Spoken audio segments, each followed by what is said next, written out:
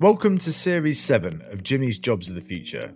This is a special collaboration episode with the Scotch Whisky Association. When you think of Scotch whisky and its production, what do you see? I'll hazard a guess. It's probably a man based in the Highlands wearing tartan with a thick Scottish accent. But if you think that it's just a small cottage industry employing a few hundred people, you'd be very much mistaken. That may have been true in centuries gone by, but Scotch whisky has become one of the powerhouses of the UK's food and drink exports. In fact, of the total UK food and drink exports, Scotch whisky accounts for a staggering 22%. When I was in Downing Street, part of my role was to put together the trade delegations that accompanied the PM on trips around the world. We went to China, India, Japan, Nigeria, South Africa, Kenya, the United States and Canada. And there was only one that joined us on every single one of those trips, and that was the Scotch Whisky Association. In total, they export to 180 markets around the world, with 44 bottles a second leaving these shores. There are many jobs of the future being created to power one of the world's oldest industries. From production to bottling, sustainability to diversity and inclusion, and right through to the booming areas of the 21st century economy, that of tourism and experiences. Join my team and I on an exploration of the jobs in the Scotch whisky industry as we go to examine the work that goes into the 22 million casks that are currently lying and maturing across Scotland. So sit back, relax, and let's get ready to pour ourselves into the world of Scotch whisky. First stop on our whisky journey, the Inchjourney Distillery in Fife. Just north of Edinburgh, this new distillery is shaking things up by bringing sustainability to the forefront of the production process. And when we say new, we mean it. Their first single malt won't be ready until 2029.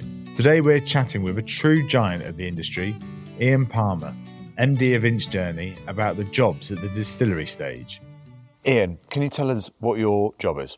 My job is the Managing Director of Inchjourney Distillery. So my focus is very much on the long-term strategy of the business. And how many casks are we surrounded by at the moment? Here at Inchjourney, we have 120,000 of them, the last time we counted. When did you decide to start a whisky business? I think it was really after a very long career, very much a traditional career within the industry. And I saw the industry changing and saw some opportunities, and I thought I could exploit those opportunities and to set up my own distillery in my own particular way, targeting a specific part of the market. And how do you make a business plan for something that you can't sell for so many years? Well, you don't. You just be a bit arrogant and assume that you can. I think the whisky industry has been around for a long time, so it is fairly well tried. But we were always wanting to find a different position within the market, and there's the risk by being different. And you're trying to become one of the sort of differentiators and gaps in the market that you've seen is that you're trying to become a very green distillery. Can you talk us through how you're doing that? It's very difficult, but the first step that we're going to make is over the next couple of years is to convert to green hydrogen. The green hydrogen effectively produced from Scottish wind, both onshore and offshore. And that green hydrogen, which is produced from sustainable energy, will replace the natural gas that we're burning in our boiler. We were talking beforehand that all of your cereals are produced in Fife. Yes. So we are a Fife distillery, and what we say here is it's Fife grown, Fife distilled, and Fife matured. So we are working exclusively with the Fife farming community to source all our barleys, our wheat and our oats and more importantly at the moment, our rye. And talk to us about the sort of different jobs that you've created here then. In particular, I'm fascinated by the role of the stillman. The role of the stillman here is actually critical to the whole business because they're the people who actually produce the new spirit. And we're a new distillery, so we're a modern distillery, and we use a lot of technology. To some distilleries, we are the complete opposite. Many of them are very manual, very traditional, and we use people in that way to control and manage the distillation process. So those are the stillmen who do a very critical job. But they're really only the beginning of the story. They produce the raw material, the actual new make spirit, as we call it. But then comes this part of the process that we're surrounded by here, which is the maturation area. Now this, again, is all about managing the whisky stocks, managing the many, many different types of casks that we have here. We have over 16 different types of casks that we use here, and those all play a part in the flavour. And one of the things that you do differently as well is the seasonality aspect of it. Talk us through that. We produce many different whiskies here at Inchdairney, which really differentiates us from many of the other distilleries. But our core brand is the Inchdairney single malt. And we produce that 4 times a year. In the springtime, we'll use spring barley. In the autumn and the winter, we use winter barley. And the winter barley gives us a much heavier flavour. We put them also into different casks. The spring and the summer goes into bourbon casks, a lot of vanilla flavour. The summer goes into muscatel casks, a lot of flowers. A lot of the autumn and the winter, the heavier flavours have to be there to be complemented by the heavier Oloroso, Pedro Jimenez, Fino, and Rioja wine casks are used in there. But we ferment outside, not inside, so the external weather has an impact on how we ferment it, and that drives a lot of the flavour differences as well. And what changes have you seen in the industry over the last 40 years? Huge differences. A great deal of the value in a whisky company in the old days was actually measured here in the whisky warehouse, how much stock that they had. Today, it's the strength of the brand. In the old days, we had only 5 or 6 key markets. Now we don't have any key markets at all. We just have the entire world. So I see a lot of changes from being very much stock-led to being brand-led. I see a lot of the manual work being stripped out of the industry and more into the neck-up work. They're much more intellect, people thinking about work. And I think there's a huge difference. When I started, it was very, very male-dominated. It was an old boys' club.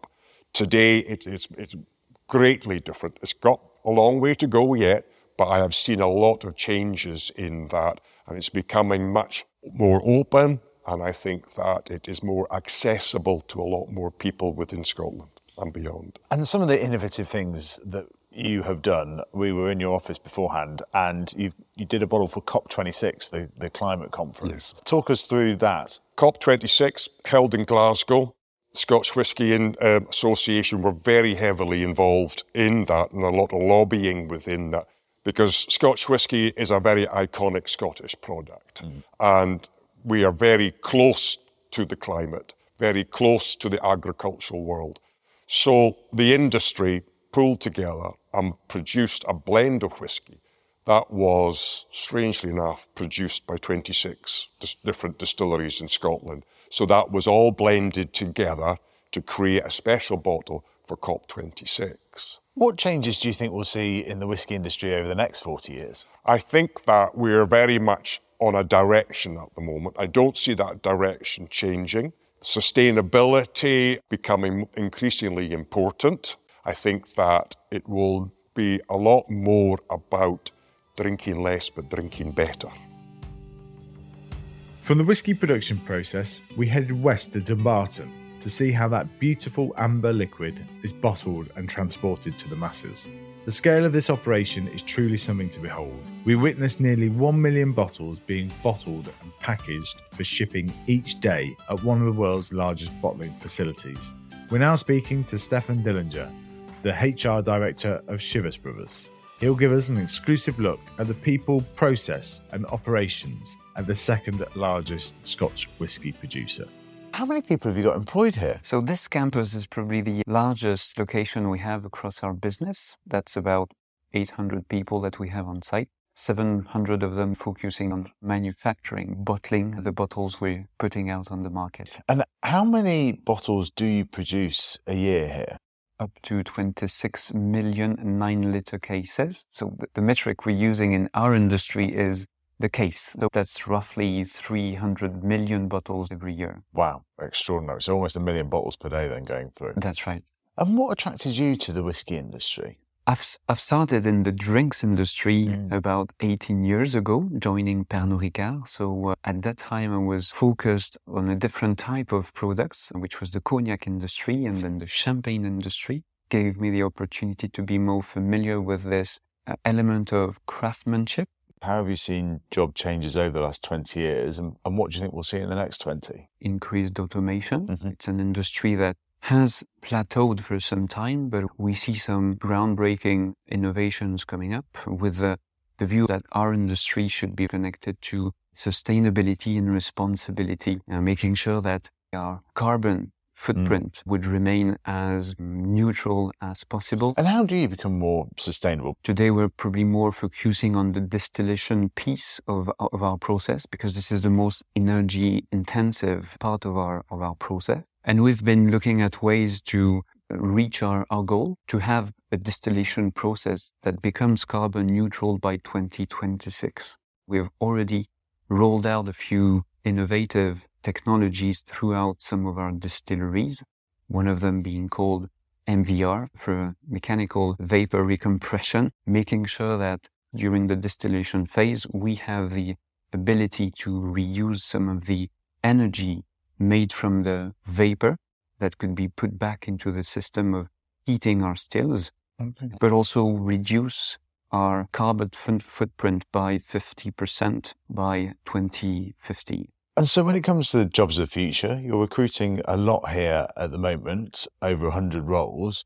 Can you tell us about what you're looking for? Yes, exactly. We're recruiting 140 positions, mostly operators, changeovers on line machinery, for example. They would be looking after our equipment in the bottling process. Over the last month, we've received about 900 applications for those roles. We've been holding 40 different sessions of recruitment on site, so that we would offer the opportunity for anyone who would apply from the community here in Dumbarton and Glasgow to make sure that they could be considered for those positions. That's fascinating. When will these people be starting? We've been hiring people over 3 waves, starting in January 22. Okay. And making sure that we can onboard as well those people, because, one thing is to hire people, another one is to make sure that their introduction to the world of whiskey at Chivers Brothers is also done smoothly, as well as of the values that we're supporting. Being open, bold, and united are probably the things that we would like everyone to be. What are your plans to get more women working in Scotch? We have a unique opportunity here to have a more diverse pool of people joining us. Some parts of our business are very much male-dominated, warehousing, aging, blending. Those parts of the business could benefit from a more diverse workforce. And we're also, I guess, taking the opportunity of some kind of demographic crunch that we need to address. We probably have an aging group of workers in the business. So opening so many positions at the same time is also helping us be proactively looking at a more diverse pool of people. Thanks, Stefan. How interesting to hear about the changes to hiring and operations at Chivas Brothers. But let's move our focus from Dumbarton to Edinburgh, at Johnny Walker's Princes Street, a brand first established by a local grocer, John Walker, in 1820, which now is a huge global brand. This is a major investment by the drinks giant Diageo, and it rather neatly summarises how the economy and business of drinks is evolving to become ever more experience-based. Joining us now is Rob Maxwell, head of Johnny Walker Princes Street. Rob, Johnny Walker's Princes Street is amazing, having visited around it. It's such an authentic and new experience of how to enjoy Scotch whisky and all the different things that go into it, including the amazing history that Johnny Walker has as well. Why was it important to set up this tourist attraction? Thank you for those kind words. And Johnny Walker Princes Street, it was so important to do this. And I suppose, first of all, Johnny Walker Princes Street it's a centerpiece in a larger investment in Scotch whisky. So Diageo have invested 185 million into Scotch whisky tourism. So before the pandemic hit, Scottish tourism was experiencing record growth. And Johnny Walker has a 200-year history, which we wanted to bring to life in a really immersive, experiential manner. to make sure that we can tell that amazing story of how a small, humble grocery store owner from Kilmarnock became this globe-trotting icon that it is today. Johnny Walker Princess Street is all about, experiential tours, tastings. We've got wonderful retail, event spaces, and it's crowned by 2 amazing rooftop bars as well. And as you say, the rooftop bars are amazing, right? And the backdrop of Edinburgh as a city is one of the most beautiful and iconic cities in the world. Anyway, it's not actually been going that long, has it? I know the idea has been around for a while, but how successful has it been so far? Yeah, you're right. It's been open since the 6th of September, 2021. I think that date will always live long in my mind. But it's been going really well so far. The feedback and the reviews have been amazing. As I said, we've had the local audience from Edinburgh and Scotland, but we've also had international visitors.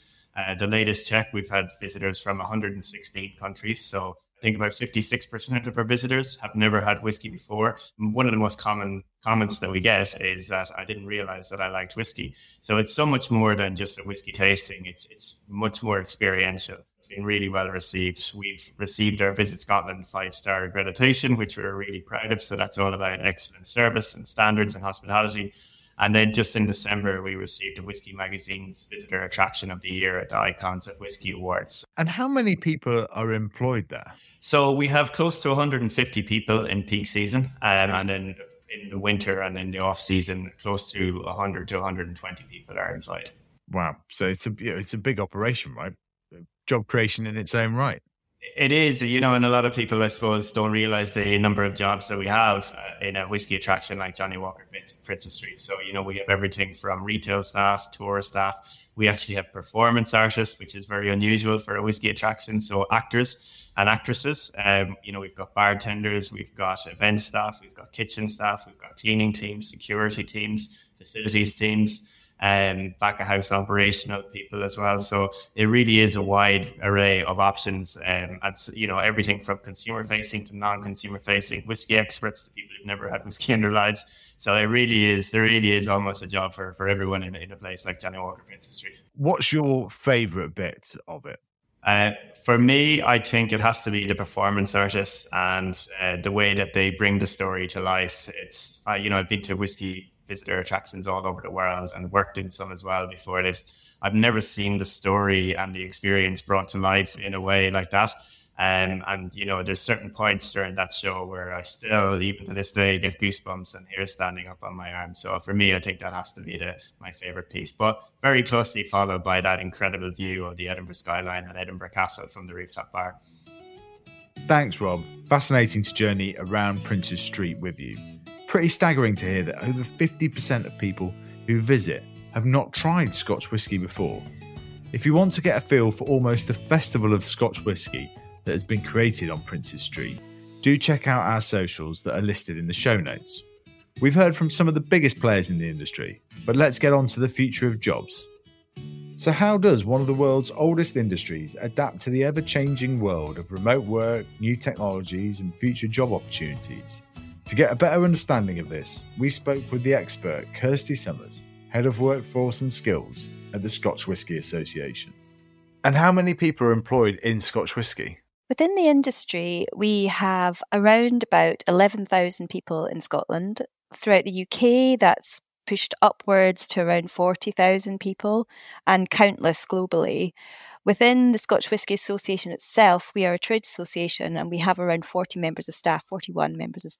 What roles might there be in Scotch that we might not expect? There's a huge number of roles, actually. There's everything that you would imagine. Master distiller, blender, marketing, those types of roles, and then all into the core roles like accountancy, legal, etc. But there's roles that you perhaps wouldn't expect in terms of the travel you could do, for example, the way that things like software, AI, automation, data science, all of those roles which are determining how roles of the future will look, particularly in the manufacturing sector, bottling, those kinds of things. The stereotype perhaps of the Scotch drinker and the Scotch maker is the sort of classic old Highlander, not moving with the times, etc. Whereas actually You've done quite a lot on diversity and inclusion. So just talk us through about the changing makeup of the workforce in Scotch. So I think there's a huge diversity of roles, which brings a huge diversity of people into the sector. I mentioned earlier all the different types of areas that we cover as an industry, tourism, etc.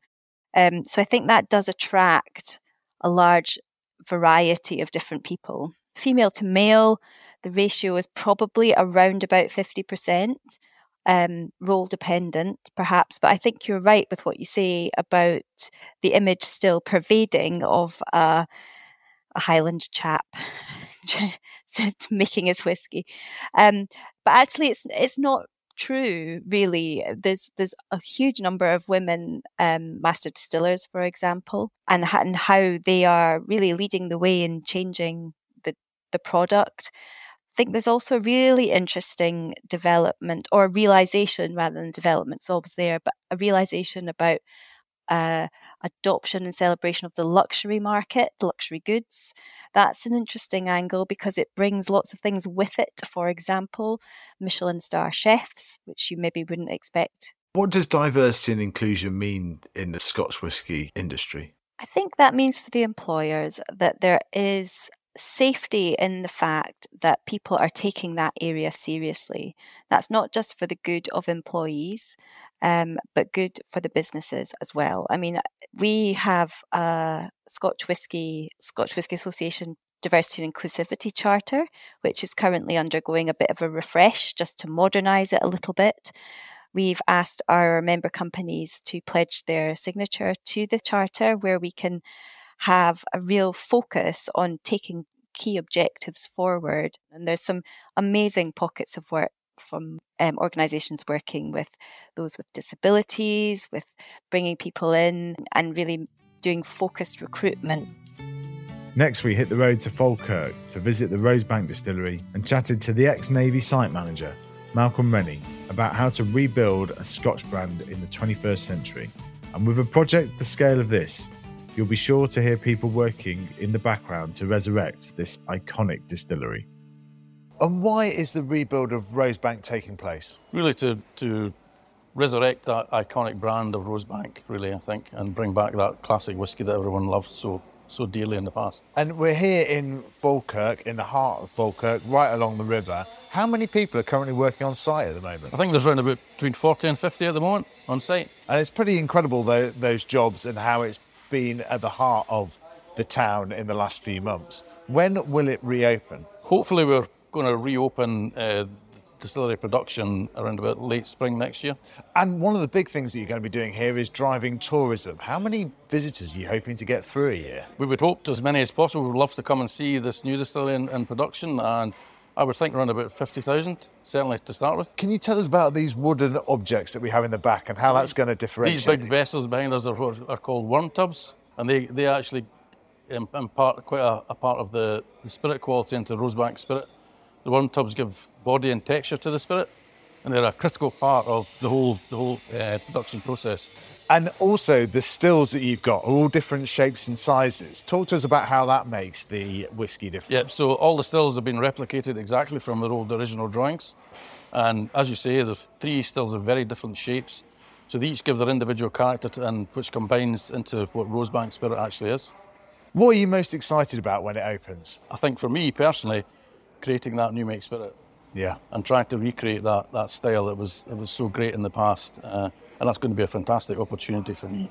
How many people will be employed on the tourism side? On the tourism side, we'll probably have up to around 40 people in the visitor centre side of things. Pretty incredible. And what do you think the future of Scotch looks like? Fantastic. I mean, it's upwards and onwards, I think. Tell us about how you ended up being here, Malcolm. I've got quite a history of starting up new distilleries, so I think that was probably the main reason why I was employed here. And again, for me personally, it's a great opportunity to bring back such an iconic brand as Rosebank. Which other distilleries have you been involved with starting? Involved at Kilhorman, and I started up Annandale Distillery in Annan, and my last job was at Lochlee in Kilmarnock. Thanks, Malcolm. What a rewarding job it must be going into old distilleries and redeveloping them for the modern age. Almost 2.2 million people visited a Scotch distillery last year, making it Scotland's 3rd biggest tourist attraction. A crucial part of the whisky industry and its future growth is exports. Nearly 90% of Scotch whisky is shipped around the world, and expanding to new markets will be key to the industry's continued growth. To get the inside track on this topic, we spoke with Miles Thompson from Ian MacLeod, an expert with over 20 years' experience of introducing whisky to global markets, whether that be Latin America, the Caribbean, or India. Miles, what's the role of a business development director at a Scotch distillery? My role within the company, one of the members of the commercial team, assisting with the business development of our business in India, but I also have a remit to cover the Latin America and Caribbean markets as well.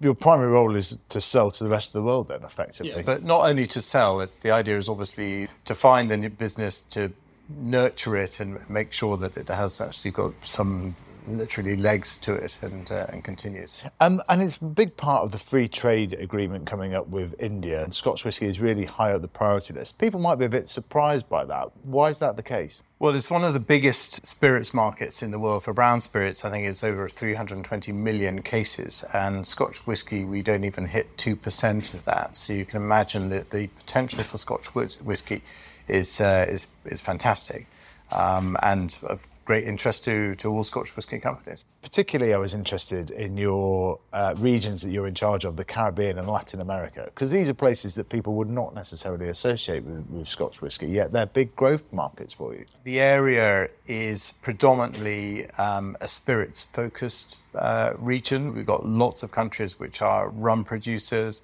They've got spirits really almost in their blood, to say the least. And Scotch whisky is the iconic spirits drink. What have you learned by exporting there? I've been doing this for about 20 years. I think one of the most interesting things that I've learned, and you continue to learn, different parts of the countries you visit of different cultures. For me, as a relative newbie to the Indian market, that's going to be fascinating. But certainly through my experience in Latin America and the Caribbean, I think culture, a lot of us are very keen on seeing where and how Scotch whisky is drunk and enjoyed. And what changes have you seen in the Scotch industry over the last couple of decades? I think there's a fantastic growth. Certainly one of the biggest and most notable growths is the success of the single malt category. Not so much in Latin America, because single malt is a very small part of the Scotch whisky export consumption in that region.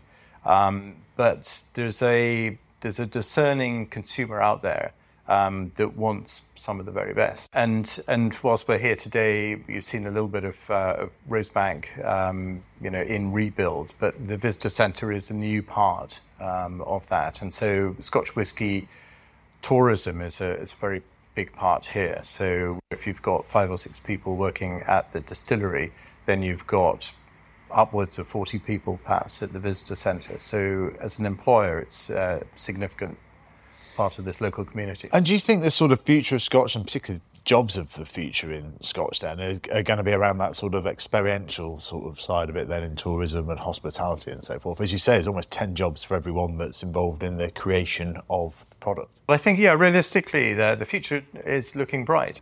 With hindsight, we'd have been distilling a lot more sort of 10, 15, 20 plus years ago.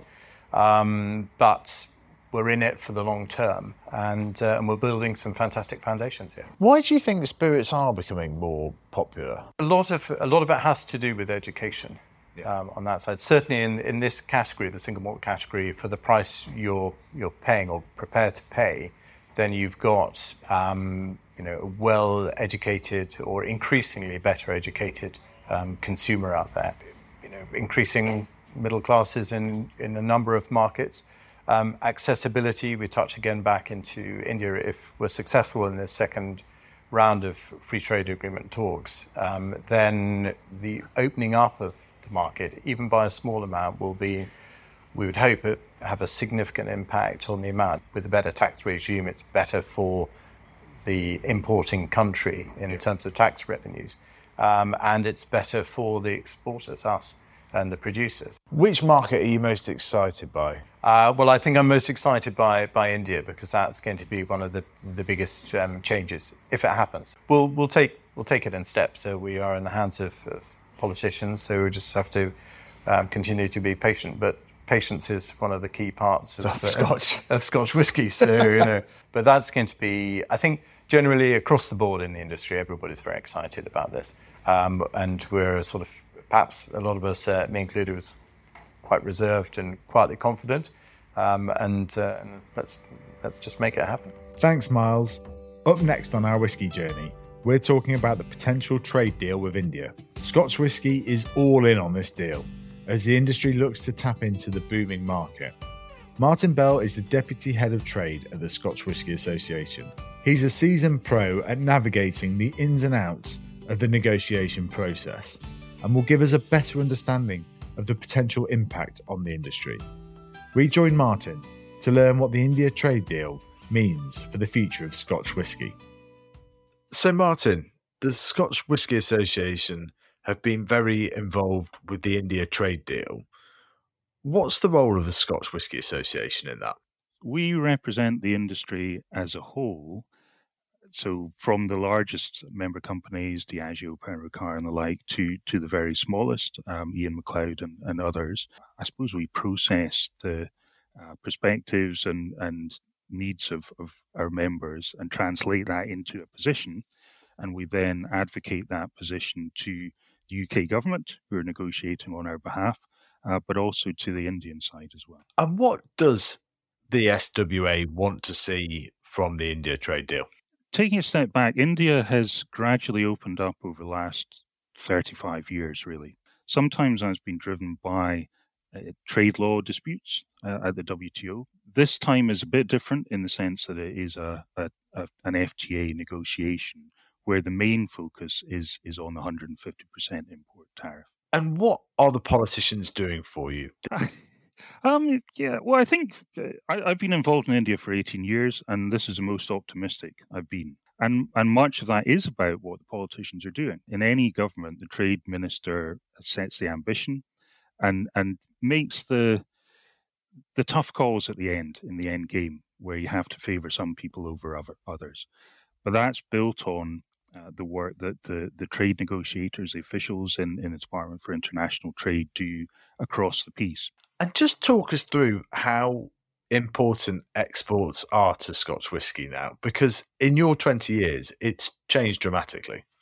Yeah, we always have been an export-dependent industry. At the moment, it's about 92-93% of production is exported. What I've seen in the last 20 years is that we always were geographically hedged, but the number of large, medium-sized markets, if you like, that we have now has expanded enormously, which is great. So if you have a big problem in one market, then that's more than compensated for by others. And you would expect that the large emerging economies would be one of the key growth drivers, and that is true. Anywhere that GDP is going up, that's usually a pretty good place for Scotch to be.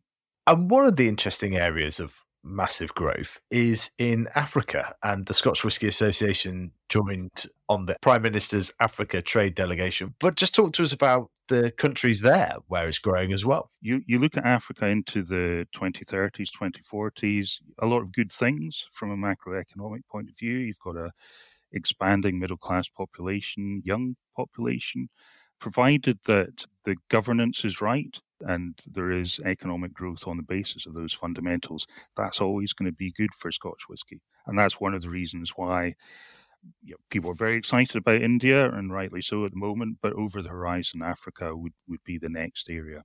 And what do you think we might see in the next 20 years of trade? I think one of the challenges is going to be the inability of the multilateral system to cope with economic shocks.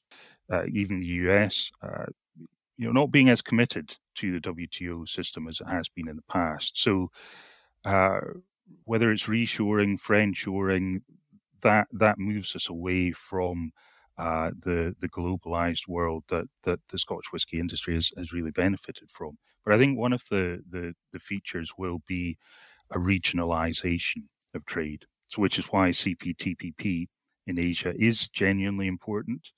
Maybe not for the next couple of years, but in the longer term, from our perspective, very valuable.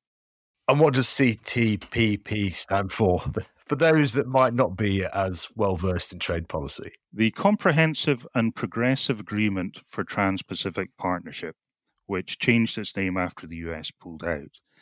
But it's an agreement that is very much driven by the US, and the US will join again at some point in the future, and it's a matter of politics, really. And how did you get into all this, Martin? I come from the far north of Scotland, where whisky making is very important part of the economy.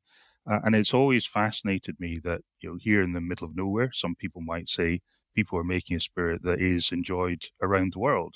And there was a combination of that pride in what is a very Scottish product, a very British product, the biggest selling spirit, international spirit worldwide. It's quite a thing. And being part of an organisation that helps our members to trade more is a privilege. Insights into trade and the importance of how politics affects whisky from Martin Bell. Joining us now is possibly my favourite interview of our entire journey, Becky Paskin. We talked about how the way that people consume whisky is changing. For example, the growing popularity of incorporating it into cocktails. Becky Paskin is an entrepreneur, the founder of Our Whisky, an organisation that is dedicated to supporting women in the industry. It started as a social media campaign, but has now become so much more, which is a very modern 21st century entrepreneur story. So, Becky, why do you think that more women and more people overall are drinking whiskey? I think whiskey has really done a brilliant job of shirking off this archaic notion of it being a aspirational drink that only a certain type of person can enjoy, that you must drink it neat. I think a lot of people have been maybe afraid of tasting whiskey in the past because they assume they must sip it neat. And that high alcohol content can be quite difficult for a lot of people to overcome. But nowadays, people are realizing that you can drink whiskey in any way you like, and actually mixed options are doing brilliantly. The highball, whiskey highball, which is just whiskey and soda, and you can use any kind of flavor soda in that, is doing a brilliant job of showing people that, whiskey can be drunk in different ways, and that brings it down to the same kind of level as a gin and tonic. Except in my opinion, it's much tastier. But the other thing that's changing as well is that whiskey brands are starting to embrace new audiences in their marketing initiatives. So we're starting to move away from purely targeting whiskey advertising at white men of a certain age, always dressed in a suit or reclining in a leather armchair in front of a fireplace, and moving towards showing whiskey as being something really fun, enjoyable, and showcasing the diversity of people who do actually enjoy whiskey, because a lot of different people do drink whiskey. It's not always the same type of person. So tell us about the role of Our Whisky Foundation in female careers in the Scotch industry. What inspired you to set it up? Our Whisky was originally a social media campaign that launched in 2018, and it's taken the last 4 years or so for it to really find its feet. Earlier this year, it relaunched as both a subscription club, which is aimed at diverse audiences and bringing new people into whisky, and also the Our Whisky Foundation, which is a non-profit organisation founded to support, empower and recognise women in the global whisky industry. Now, within Scotch in particular, we like to try and help the industry by working with brands to encourage them to showcase more diversity in marketing communications, so that we can encourage not only more women to enjoy whiskey as a drink, but also consider whiskey as a career for them. One of the most successful initiatives that the foundation has run so far is probably the mentorship program. And we recently inducted 50 women through the program. We partnered them with mentors from around the world who we hand selected to help them achieve whatever their personal goal was. And I'm thrilled to say that actually quite a few women achieved their goals, whether it was getting a promotion within their current workplace or achieving and finding a new job in the industry, moving into another sector altogether. We had one woman who was hired by her mentor.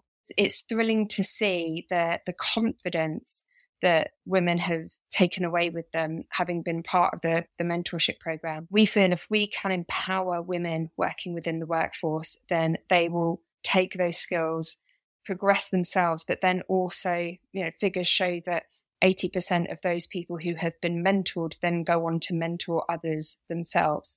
So we're creating an army of women who will then go on to mentor the next generation of women coming through the industry. And how did you get into whiskey in the first place? Because you've got no direct links to Scotland.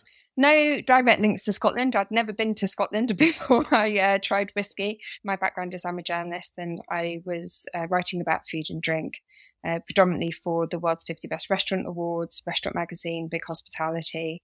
And then I moved into drinks, the world of drinks. And it was once I started writing about spirits and I discovered whiskey, I completely fell in love with it.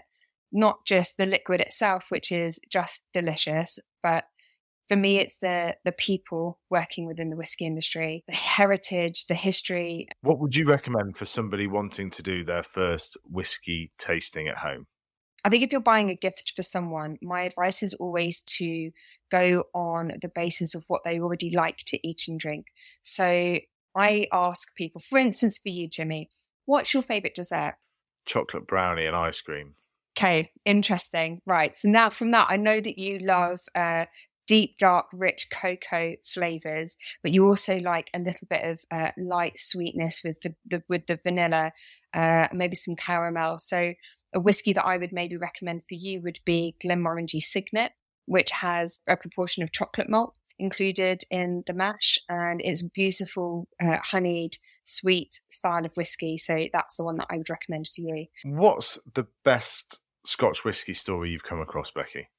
My favourite has to be the story of Helen and Elizabeth Cummings, who operated Cardew Distillery in Speyside during the 1800s. Their tale is really one of resilience and determination because they ran this distillery. Helen and Elizabeth, her daughter-in-law, were the ones really behind Cardew Distillery's success at this time, and they were the ones who kept it operating. And my favourite part of this story is the fact that whenever the excise man would come around trying to collect the taxes and shut down the illegal operations, these ladies would hang their white washing out, it was a red flag. They would hang out on the washing line to alert all of the illicit distillers in the area that the excise man had come, and they would take him in to give him a cup of tea while they quickly ran out and hung up the washing to warn everybody else. And I just think it's such a wonderful story and really encapsulates the Scottish spirit of community and coming together and just the resilience of women working in the whiskey industry. And I think it's also testament to the fact that, nowadays we talk about how women are now drinking whiskey, women are now working in the industry. The reality is women have always drunk whiskey. They've always been in the industry. They've always made whiskey. We've just never seen them. So it's a beautiful story that I think really has so much in common with the way that the Scotch whisky industry is today. Becky, that's a brilliant story to finish on. Thank you so much for coming on Jimmy's Jobs and telling us all about how women are drinking more Scotch whisky despite all the stereotypes that are out there. Thanks for having me, Jimmy. That brings to an end our journey through the jobs of Scotch whisky. We've spoken with industry leaders about jobs of the future and how the whisky industry is adapting to new technologies. As we've discovered, the future of the Scotch whisky industry is going to be defined by areas such as sustainability, technology, as well as trying to make it appeal to a diverse market as possible. Like a whisky, it takes a blend of ingredients to create something truly unique. Many of the distilleries we visited source their grains from the immediate surrounding areas, fiercely protecting their local roots. As we've learned, the whisky industry is an incredible blend of hyperlocal distilleries scattered across Scotland, but is also enjoyed in the far-flung corners of the globe. When you next get ready to enjoy a dram, it's worth remembering that whisky was discovered in the same decade that Christopher Columbus sailed the seas and first set foot in America. The industry and the drink has evolved and improved over the decades. After all, a good Scotch whisky is a universal truth. This episode was produced in memory of James Keith Ross Falconer, born in February 1955 and leaving us in May 2022. He was a special person.